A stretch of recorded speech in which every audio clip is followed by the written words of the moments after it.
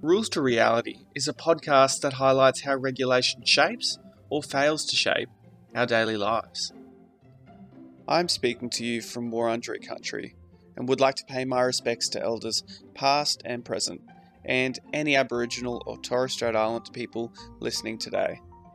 I would also like to acknowledge the ongoing role that colonisation and racist regulation has had on First Nations, but also First Nations resilience and survival in continuing to connect and practice the oldest living culture in the world. Emeritus Professor John Braithwaite is speaking to us today. Very, very cool. In regulation circles, i.e. the cool circles, we consider John to be one of the foundational thinkers. Notice there that I'm pretending that I'm part of those circles now. In 1992, John and Ian Ayres wrote a book that would change the way we think about regulation. It was called Responsive Regulation, Transcending the Deregulation Debate. It helped change the conversation about the role of regulators, it was constantly torn between laissez-faire approaches of little or no regulation and command and control approaches built on almost exclusively punitive interventions. It's still instructive today. John has been one of the biggest advocates as well for restorative justice, an approach that departs from the punitive or retributive approach to justice that we conventionally see here in the West. John summarised it beautifully as, because crime hurts, justice should heal. So how do these systems of thought go together to address some of the emerging and at times overwhelming issues we face today? Well, John explains that today in a wonderful conversation. So please enjoy this episode, subscribe, and rate the podcast on iTunes or Spotify. All right, thanks, John. Thanks so much for coming today. I was very excited and nervous about interviewing you. I did joke online that you are the godfather of regulation. And so with that in mind, I'm wondering, why do you think regulation even matters? Why does it matter to you? Why does it matter to the community? Well, I feel that many times my work has been assassinated, so only in that sense do I feel like a godfather. But it is lovely to be with you, Simon, and I'd like to start by acknowledging that I'm speaking to you from Yuin country here on the south coast of New South Wales. So you're far away with whatever specific questions you would like, and yeah. Well, thank you, John. Well, so, I mean, a lot of people don't really understand why regulation would even matter to a community or to social justice. I mean, why do you think it matters to social justice or the people you care about? Yeah, well, I certainly do it because I do think it matters a lot. Like when I was working with Tony Mackay and Valerie Braithwaite and Diane Gibson and others on aged care regulation, that was because we did see that as a field that was in crisis and where there was a lot of suffering. I mean, we think of ourselves in a free society, but there was, for example, a lot of physical and chemical restraint in aged care and still is to a significant degree. And so, if you tie people up in a chair all day, I mean, what sort of legacy of freedom are we leaving to our older people who are struggle free? So that and regulation has worked with that problem. For example, in the United States, there were regulatory changes more than 30 years ago, about 30 years ago, that resulted in the proportion of nursing home residents who were physically restrained, put aside the chemical restraint, who were physically restrained, tied into a chair, tied into a bed, without the option of untying themselves for large parts of the day, was over 40%. And after the new regulatory regime to put pressure from inspectors who were tramping the beat and visiting aged care facilities, that reduced to under 4%. So a tenfold improvement. And there are lots of areas where, we tend to, as with my work on peace building, people always notice peacekeeping missions that have failed in Rwanda, in Somalia, for very good reasons. You can't have anything more newsworthy than a genocide. But the success stories of peacekeeping are less visible. And in a different kind of way, that's true of bread and butter forms of business regulation as well. So one remarkable accomplishment of regulation is the safety of air travel. In the middle of the 20th century, it was pretty unsafe to fly a plane on any kind of trip around Australia or internationally in the 1930s was reasonably hazardous. But in the later decades, in the mid and late 20th century, it became a lot more safe to fly through the air to get from A to B than to travel across the ground or across the sea. And that's a bit remarkable when you think about it, because it should be more dangerous to get there through going right up in the clouds. But the accomplishments there were not so much about punishing safety infractions as they were about reporting near misses and learning from near misses. So I interpret that accomplishment as one of restorative and responsive regulation. So if you're a pilot and you have a near miss with another plane, or if you're a control tower operator and do so, and you report it, and lessons are learned from your mistake, even if it's a mistake that was affected by you behaving irresponsibly with your health, for example. So you shouldn't have been at work when you were in that condition. You still come clean on it. The tradition in that field of regulation was not to be punitive toward you, but to be appreciative of the fact that we're all able to learn from your mistake, your negligence, your recklessness, whatever it was, even your criminality. But if you have a punitive regime, people may not be so honest. And so we've got to have a more selectively punitive regime. And air safety regulation is very punitive if you cover up.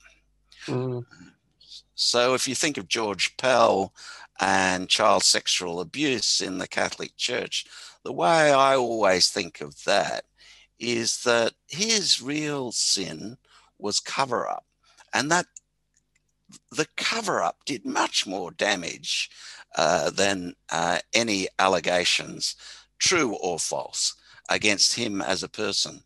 But all the enforcement energy went into not the cover up, but the personal vilification, the personal accusations of particular things that he did.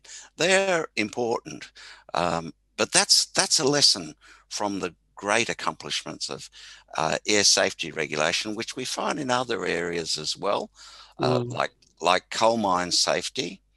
We haven't had huge criminal prosecutions of coal mines for doing reckless things, but we've had great accomplishments of reductions in the safety of coal mines. There were many years early in the century in countries like Britain, the United States, in France as well, and in China in the past as well, where more than 1,000 coal miners were killed in coal mine accidents. In Australia today, we produce a lot more coal. To our shame, we produce a lot more coal than those countries did early in the 19th century when they were killing 1,000 people to dig it out. But we have many years where there are no coal miners killed in that process of extraction, and there are even greater numbers than that 1,000 were being killed decades later from black lung affecting their lungs. So that the cost of that part of the coal industry was also stupendous. But so what you've got there is a kind of 1,000-fold improvement in the safety equipment. And in a lot of the worst areas, I mean, nuclear safety is another one. Again, we should have no nuclear reactors, but we must acknowledge the fact that nuclear reactors are more than 100 times as safe as they were at the time of the 3 Mile Islands disasters, as measured by SCRAMs, automatic shutdowns of nuclear reactors because they've exceeded some threshold of safety. So regulation has delivered in a lot of areas, not sufficiently for it still not to be true that what we need to do now is completely abolish the nuclear industry, completely abolish the coal industry, but the technical capability of making change along the way to that on safety for the people who work in those dangerous industries is we can learn from that. Huge amount to learn, and I'm sure the listeners can understand why I was so intimidated talking to you when you just caressed across 5 or 6 different policy domains. And I think that is probably more than any other person we've interviewed in this podcast, a compelling case for why regulation matters to virtually every area of social life that you could come to care about. And I know you talked a bit about that kind of, automatically or hyper punitive response that we can take, or regulatory response that we can take to things. I know in the 1990s there was, and then the decades preceding that, there was a bit of an interminable debate between, the deregulation or purely persuasion-based advocates who said that the state should get out of the game and let the market decide, whereas others wanted that real command control, the other end of the spectrum, a real punitive or command and control type approach to regulation, where there was lots of directives, very prescriptive, and in some situations quite punitive. You wrote a little book with Ian Ayres that I think possibly anyone who cares about regulation has come across. It's called Responsive Regulation, Transcending the Deregulation Debate. I know it's what connected me to this work. What did you try to do in that book in trying to resolve these tensions? And is that an accurate framing of what you were trying to do? Yeah, it is, I think. I mean, if we stick with the nuclear power example, responsive regulation was written after the 3 Mile Island disaster in 1979 and after the commission report into what went wrong there. And that commission of inquiry concluded, what you had was the view up till 1979 that nuclear power is a very dangerous industry. The meltdown of a nuclear reactor in the metropolitan United States could cost hundreds of thousands of lives. So what we need is a highly rule-based, lots of rules, lots of punitive enforcement of those rules, taking them very seriously by significant sanctions, because this is a very dangerous thing that we're dealing with. Well, the commission found that what happened when there was a really serious crisis was that the managers of the 3 Mile Island nuclear power plant in Pennsylvania were acting like rule-following automatons. And they were also deeply afraid of losing their jobs if this had happened on their watch, and it would be found that some rules were not complied with. So they were getting all their people to run around to check whether this rule had been complied with or that rule had been complied with. What they needed to be doing, according to the commission, was to manifest systemic wisdom of the safety management system at the 3 Mile Island plant as an engineering system, and then think systemically about what responses are needed in the moment to abate the to abate the risk. Whether some mistake was made yesterday in, in not checking this or not checking that was not the issue. What the issue was, understanding what was happening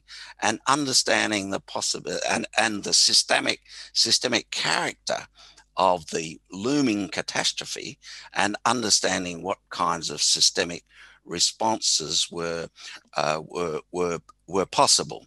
So that led to a different kind of regulation, which was more oriented to systems and principles and systemic understanding, and less oriented to everything results in a new pile of rules, so that in the clutter of rules there's not so much understanding. So responsive regulation was responding to a kind of a seesawing character of regulatory history, where there would be a catastrophe, as a result of which there would be a lot more rules and a lot more punishment put in place. And then in the decades after the crisis, there would be forgetting of the need for that. Sometimes there was a need for new rules and tougher punitive approaches, for sure. And in the decades after, that would be erode. There would be more regulatory capture and even corruption of regulators. And what you would end up with was back to a very soft, non-punitive, trust business regulatory regime. Mm-hmm. And the seesawing in itself was counterproductive, because neither extreme was the best way to go. And what we needed was a more sophisticated mix of punishment and persuasion. And that's what responsive regulation set out to be, particularly through the idea of the regulatory pyramid. So you start with persuasion and the dynamic response. It's not just the mix, it's how you sequence the mix that's important in the regulatory design that responsive regulation worked on. Yes, absolutely. And I'll make sure to include in the show notes. Any chance I get, I always include the pyramid of sanctions, and people roll their eyes at me now, but I always bring it up. But absolutely, it's been a transformative concept in the way that we understand regulation. And it's interesting the way you explain that, because I suppose I didn't understand. I understood there were those two approaches, but I didn't understand that often you would the cycle that you spoke about, that it might start in a really command control process and slip and capture towards that sort of persuasion-based / captured approach. So I think that really articulates the need for that narrow corridor that you have to travel down as a responsive regulator between being overly punitive or prescriptive and being captured by the people you're meant to regulate. Sorry, did you want to go? Oh, and I think the other important thing about responsive regulation is that the risks of capture and corruption are endemic. So it's inherent in the nature of business regulation that business ultimately will capture regulators in significant ways. There'll be jobs for regulators who do a splendid job of letting industry do things that they should not be allowed to do, and so on. So then the other important piece of responsive regulation is third parties in the regulatory process, whether that's the environment movement with environmental regulation, or trade unions with occupational health and safety, the consumer movement with consumer product safety, and so on. They play that very important role. Without them, the inevitability of captured regulation, which is not punitive enough when it should be punitive, will not be remedied. Yeah, and we were going to talk about that later, but I think it's a good segue to that discussion around that tripartite sort of third party that you need to hold the regulators accountable. My experiences in mental health and human rights, and I it's a real issue in this space. I've worked within and outside of regulators, and we do need more civil society. And interesting, we use the term consumer and mental health to refer to people who access mental health services. I've got my own lived experience as well, and it is instrumental that we hold regulators to account to better enforcement. In Victoria, we've had 12,000 complaints and inquiries into mental health services in the last 6 years, but the regulator has never issued a compliance notice. And in that time, the Royal Commission found that there was endemic breaches of human rights and mental health laws. And so I think it does speak to the need for, critical discussions about the efficacy of regulators in these spaces. I'm sure the same applies to aged care or disability, where I know you've done a lot of work as well.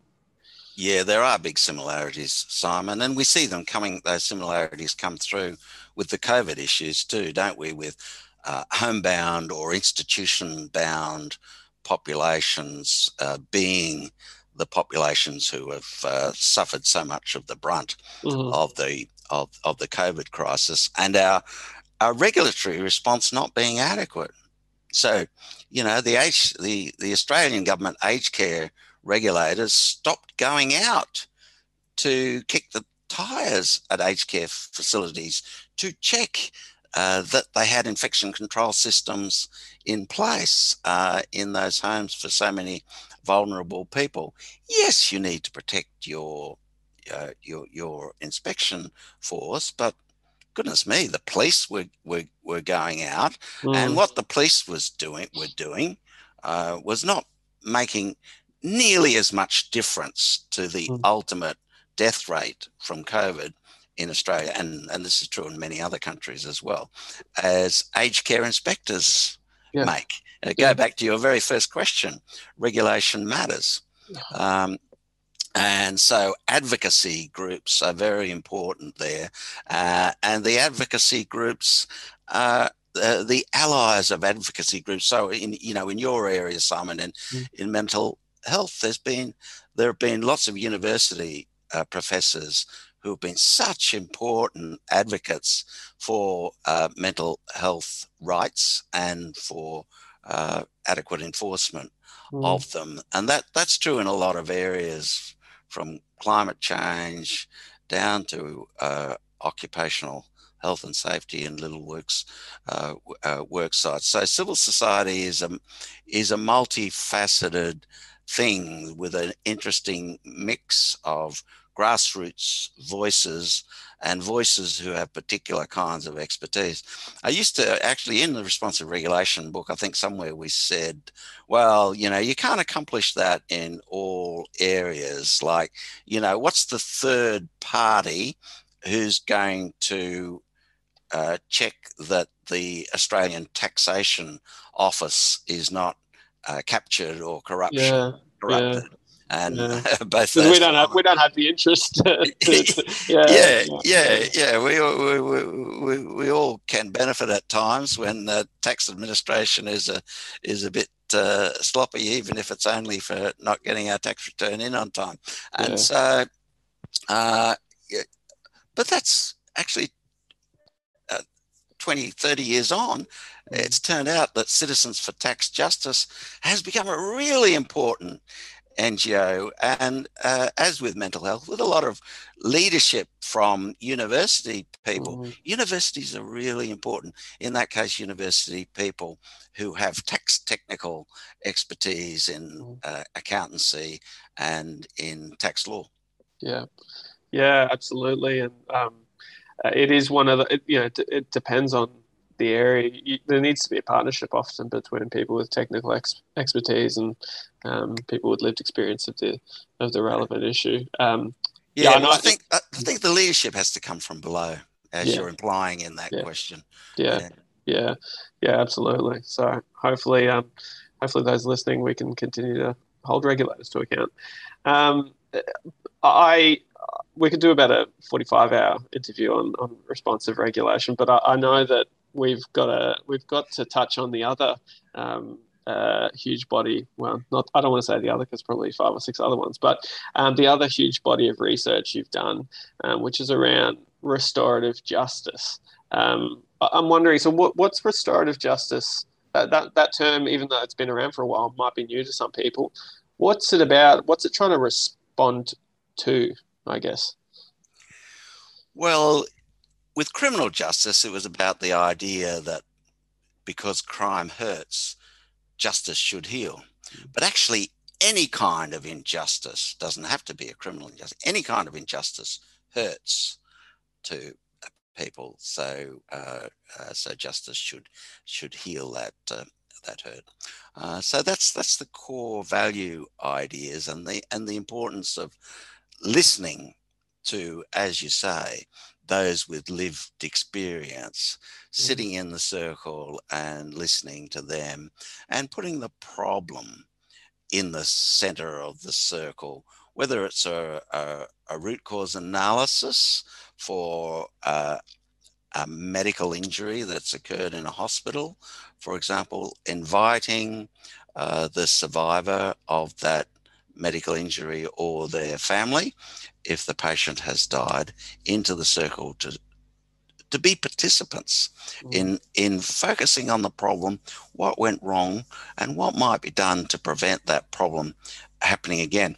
With criminal offences, a lot of the thinking about why you put the problem in the centre of the circle rather than putting the person in the centre of the circle, putting the defendant in the dock, as it were, but just in a different way. Now you have the problem in the center of the circle in that thinking in criminology, because you don't want to stigmatize the offender. You want the offender to be responsive, to be apologizing, to really feel that they're listened to, because they really are listened to, and therefore buying in to a program of rehabilitation. So, one of the surprising findings about restorative justice is that, when a restorative justice conference agrees that something should be done, so some compensation paid to the victim, participation of the offender in an anger management program, for example, you would think that when those remedies were ordered by a court, they would be more likely to happen, because if you don't complete them, you're in contempt of court and you can be thrown into jail for not doing them. But actually, they're more likely to be completed. You are more likely to turn up week after week at your anger management program. You are more likely to actually deliver the compensation to your victim if that is agreed in a restorative justice circle. Why?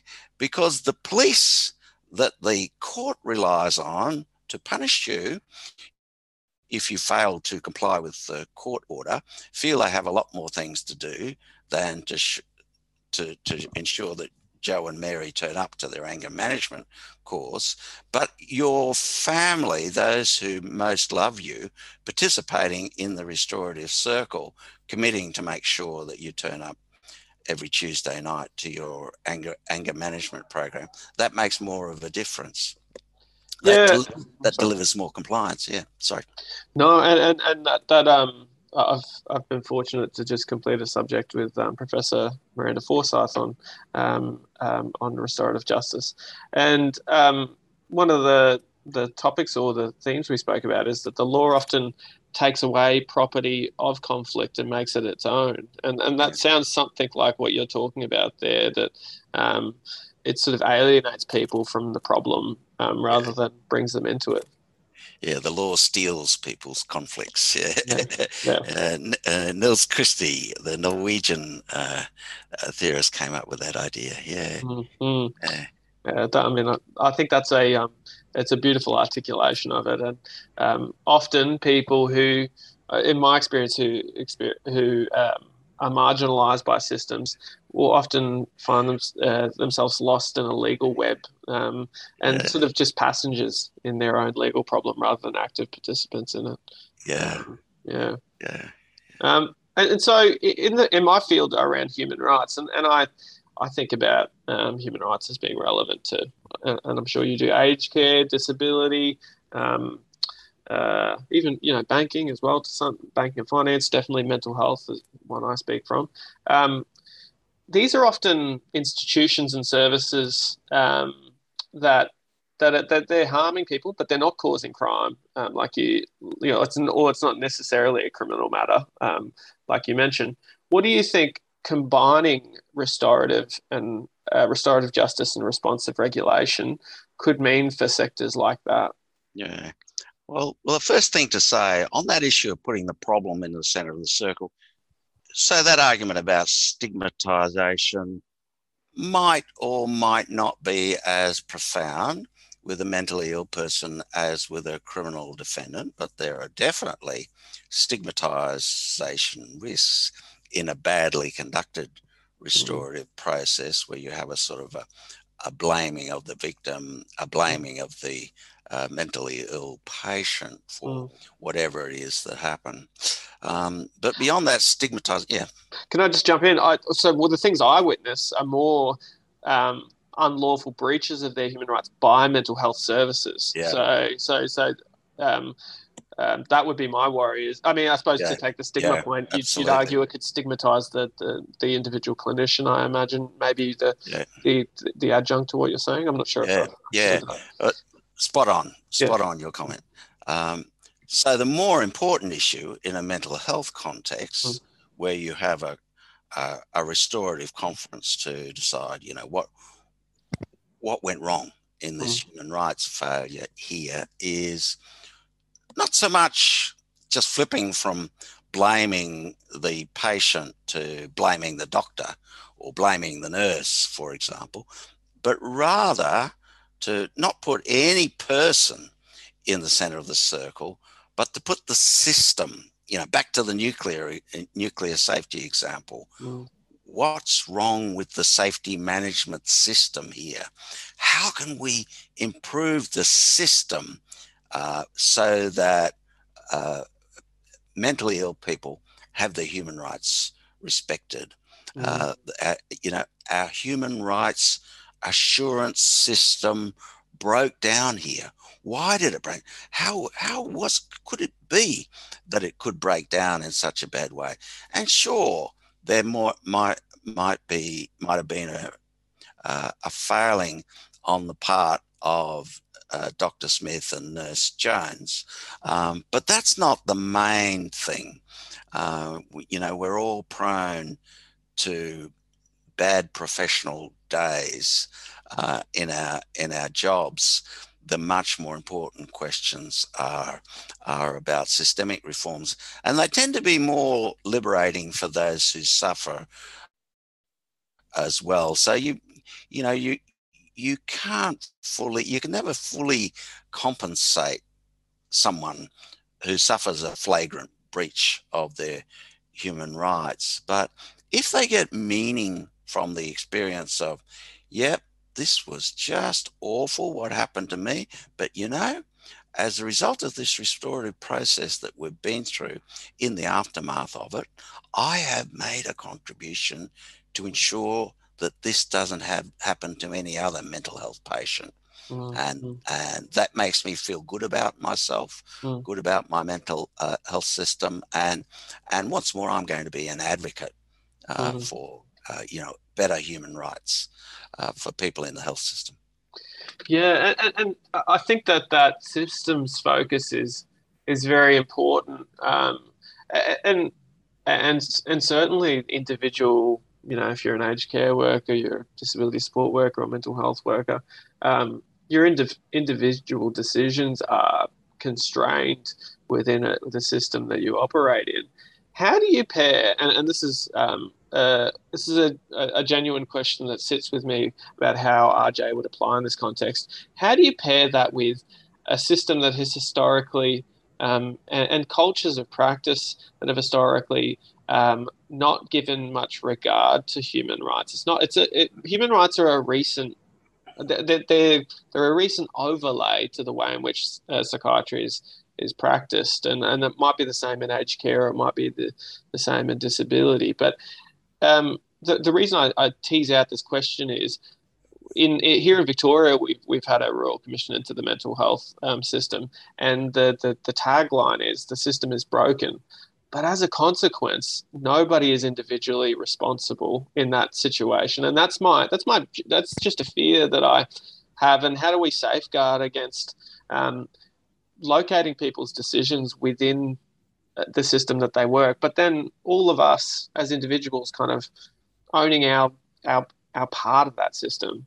That's as much a statement as a question, but I'm just keen to hear your reflections. Yeah. Well, I think the key is that the process is deeply participatory. Mm. If there's genuine participation of the most disempowered stakeholders, they're the ones whose rights are most vulnerable. Then you have a better prospects of the rights protection coming to the service. I mean, we see that in all these systems where there has been evaluation research on restorative justice. So, for example, with the standard case of youth justice, we've had restorative justice conferences in Canberra that I've sat in on where a young person has committed a criminal offence, seems like a pretty bread and butter restorative justice, youth justice conference, come to a resolution. The young person apologises to the victim, agrees to do this and that to repair the harm, and things are said about how terrible it would be for your family if this happened again, and you ended up being incarcerated as a result of it, and that's terrible not just for you but for everyone in your family. But then all that's done, and at the very end, the mother of this young person, I've seen this happen more than once, says, well, that's great. My son did the wrong thing. He's taken responsibility for it, as he should, and our family is really sorry for what happened to the victim. But our family, constable, who's there, also has the view that the worst injustice that occurred here was the excessive force you used against our son when you arrested him. And that hasn't been mentioned so far in this conference. And we want to raise that. So that power to do something about rights come from the participatory capability, which is genuinely open textured in the restorative process. Now, if that mother tried to do that in the children's court or the magistrate's court, the magistrate would say, "Sit down, madam," and she would have been silenced because it is not relevant to the trial that is being conducted in that criminal law process. But it is relevant because crime hurts, justice should heal. It is relevant to the restorative ethos. And so she has to be listened to. And in fact, in youth justice, restorative justice conferences, mothers of offenders are listened to more than anything else. They, we in our research in Canberra, we had staff who would sit in the room with old-fashioned technology of stopwatches to time who was speaking for how long. And there was more airtime by mothers, and overall a bit more airtime by women than by men in the restorative justice. So that's the gender equality empowerment point. In the court, it's male voices, whether they're voices of judges or police or lawyers, who have more of the airtime. Yep. And that's I'm glad that there's some spaces where us men don't drown out the conversation. I bet that would be what would happen if that research were done with mental health restorative justice. I bet there would be, more or less gender equality rather than the normal situation of male professionals. Yeah, I'd be interested in the equality around service provider versus service user, and kind of those epistemic things of whose perceptions count as fact as well. I think that would be interesting. And but what you're talking to there, if I've understood, is particularly when you talk about the person who's who the excessive use of force by police and bringing that into the discussion. It's talking about freedom from non-domination, and I know that's another area that you've kind of framed that responsive and restorative justice need to take into account. So the idea that regulation, whether it's regulating an individual, like so services regulating the conduct of an offender who's a young offender who's committed a crime, or the regulator regulating the youth justice services to go up another level, that it should be as non-dominant. It should attempt to reduce domination. I mean, could you explain a bit more about that and whether I've accurately, possibly not, explained that? Yeah, that's accurate, Simon. Regulation's a dangerous game. It's designed to do good, but it can do profound harm. And so we need to have a set of principles that will guide us to have a view on what's good regulation and what's bad regulation. And from the Republican political theory shtick that our ANU colleague Philip Pettit in the philosophy program and I share and participated in developing as a different kind of Republican political theory, which says that the key thing is freedom. The key thing is freedom for mentally ill people, which includes freedom from domination by their disease,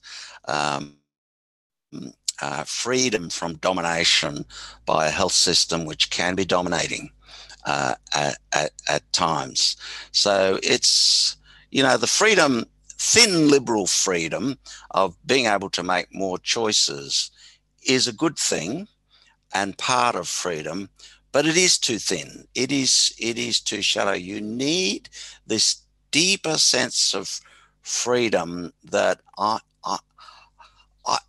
am empowered to make all of the choices that would be possible to make, that I have the capability to do that. It's another related tradition about freedom, the capabilities tradition of freedom that you see in the writing of people like Martha Nussbaum. So that's what we've chosen, and we chose it because regulation is a dangerous game that can threaten freedom. So let's make the ultimate value freedom, and always be putting whatever we do to that test. So if we decide to put a criminal in prison, or if we decide to incarcerate a mentally ill person or a person with risk of COVID into COVID quarantine, we've got to ask the question, that is constricting the freedom of that targeted person.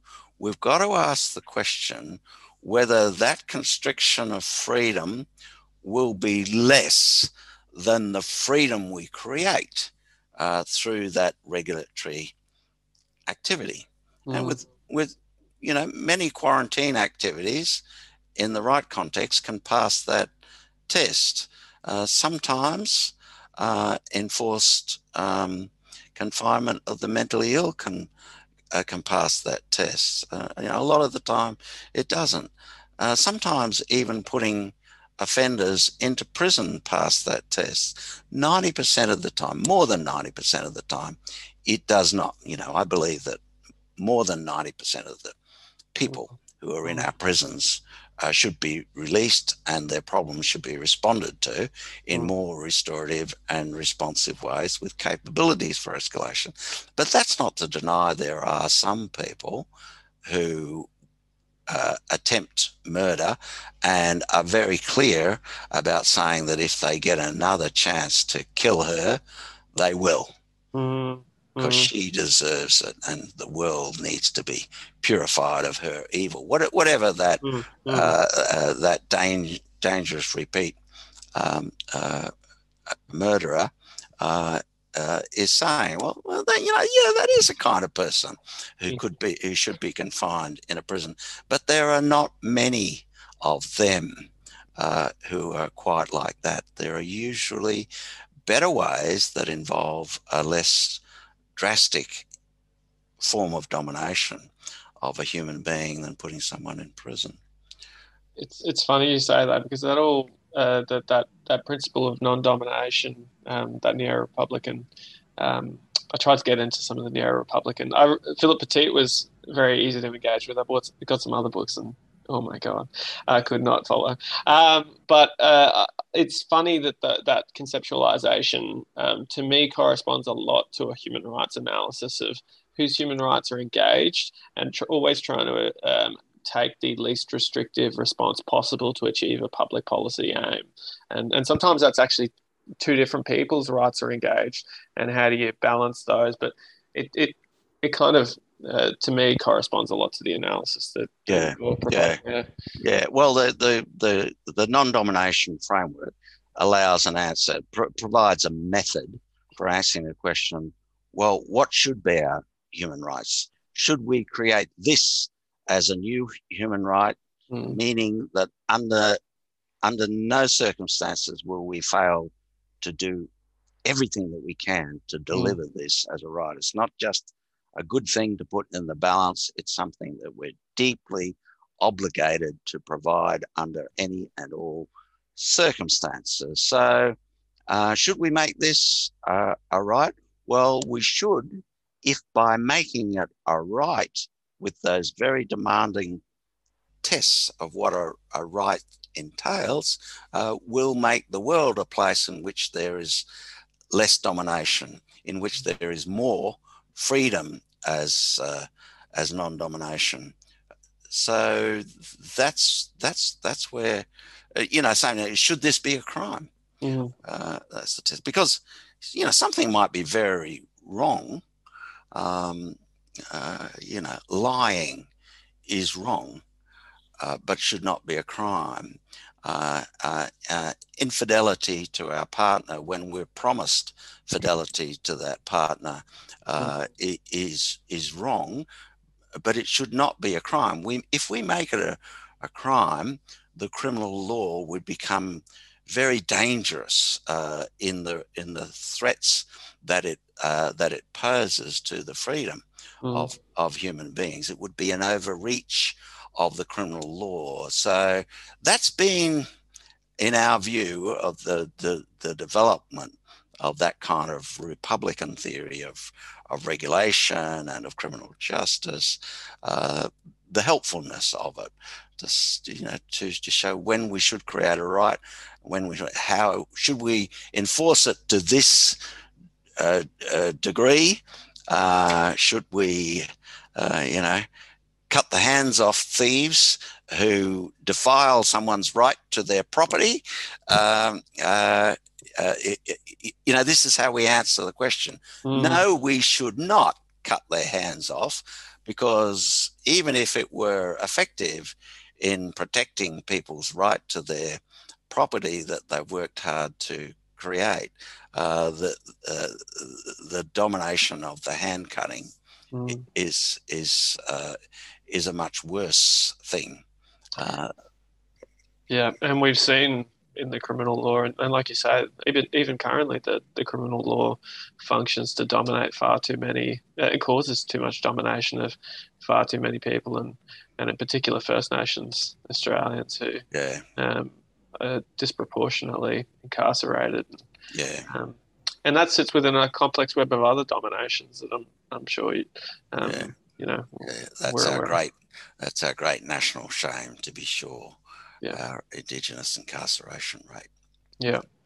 Well, I mean, John, you've articulated a very rich framework there of responsive regulation, providing, I guess, a scaled response to harms that occur in the community, but then restorative justice and how, how placing the problem at the center can help bring the community and people affected by the problem into that resolution process.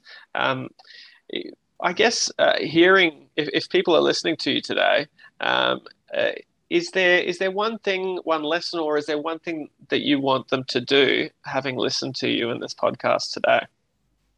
Well, restorative justice is about doing with rather than doing something for people or doing something to people, be they mentally ill people, whoever. And I think that's a good big thing about a restorative framing, because it's a simple way of thinking about what can I do that can be put into the context of your life. And we all confront different opportunities as to good things we can do. So I think it's my counsel would be about reflecting on your particular situation and asking yourself, how can I do something better with? Because it actually, in the television series Succession, of all places, I don't know whether it's the Rupert Murdoch type figure or Oh, someone, right, yeah. someone says, uh, if if you do something yourself, you do quick, you go quick. If you do it together with others, you go far. Oh, that's great. Yeah, yeah, yeah. So That's the beautiful capture for this episode. Um, uh, that's a beautiful message to leave with, and I think it's something that we can translate at a systems level, but then also at a personal level about the issues that crop up in our lives and what we can do. The ones we maybe cause, the ones we maybe suffer from, or a bit of column A, a bit of column B. Um, Thank you so much for leaving us with that message and for your expertise throughout this podcast, John. thank you, Simon, for your interesting questions.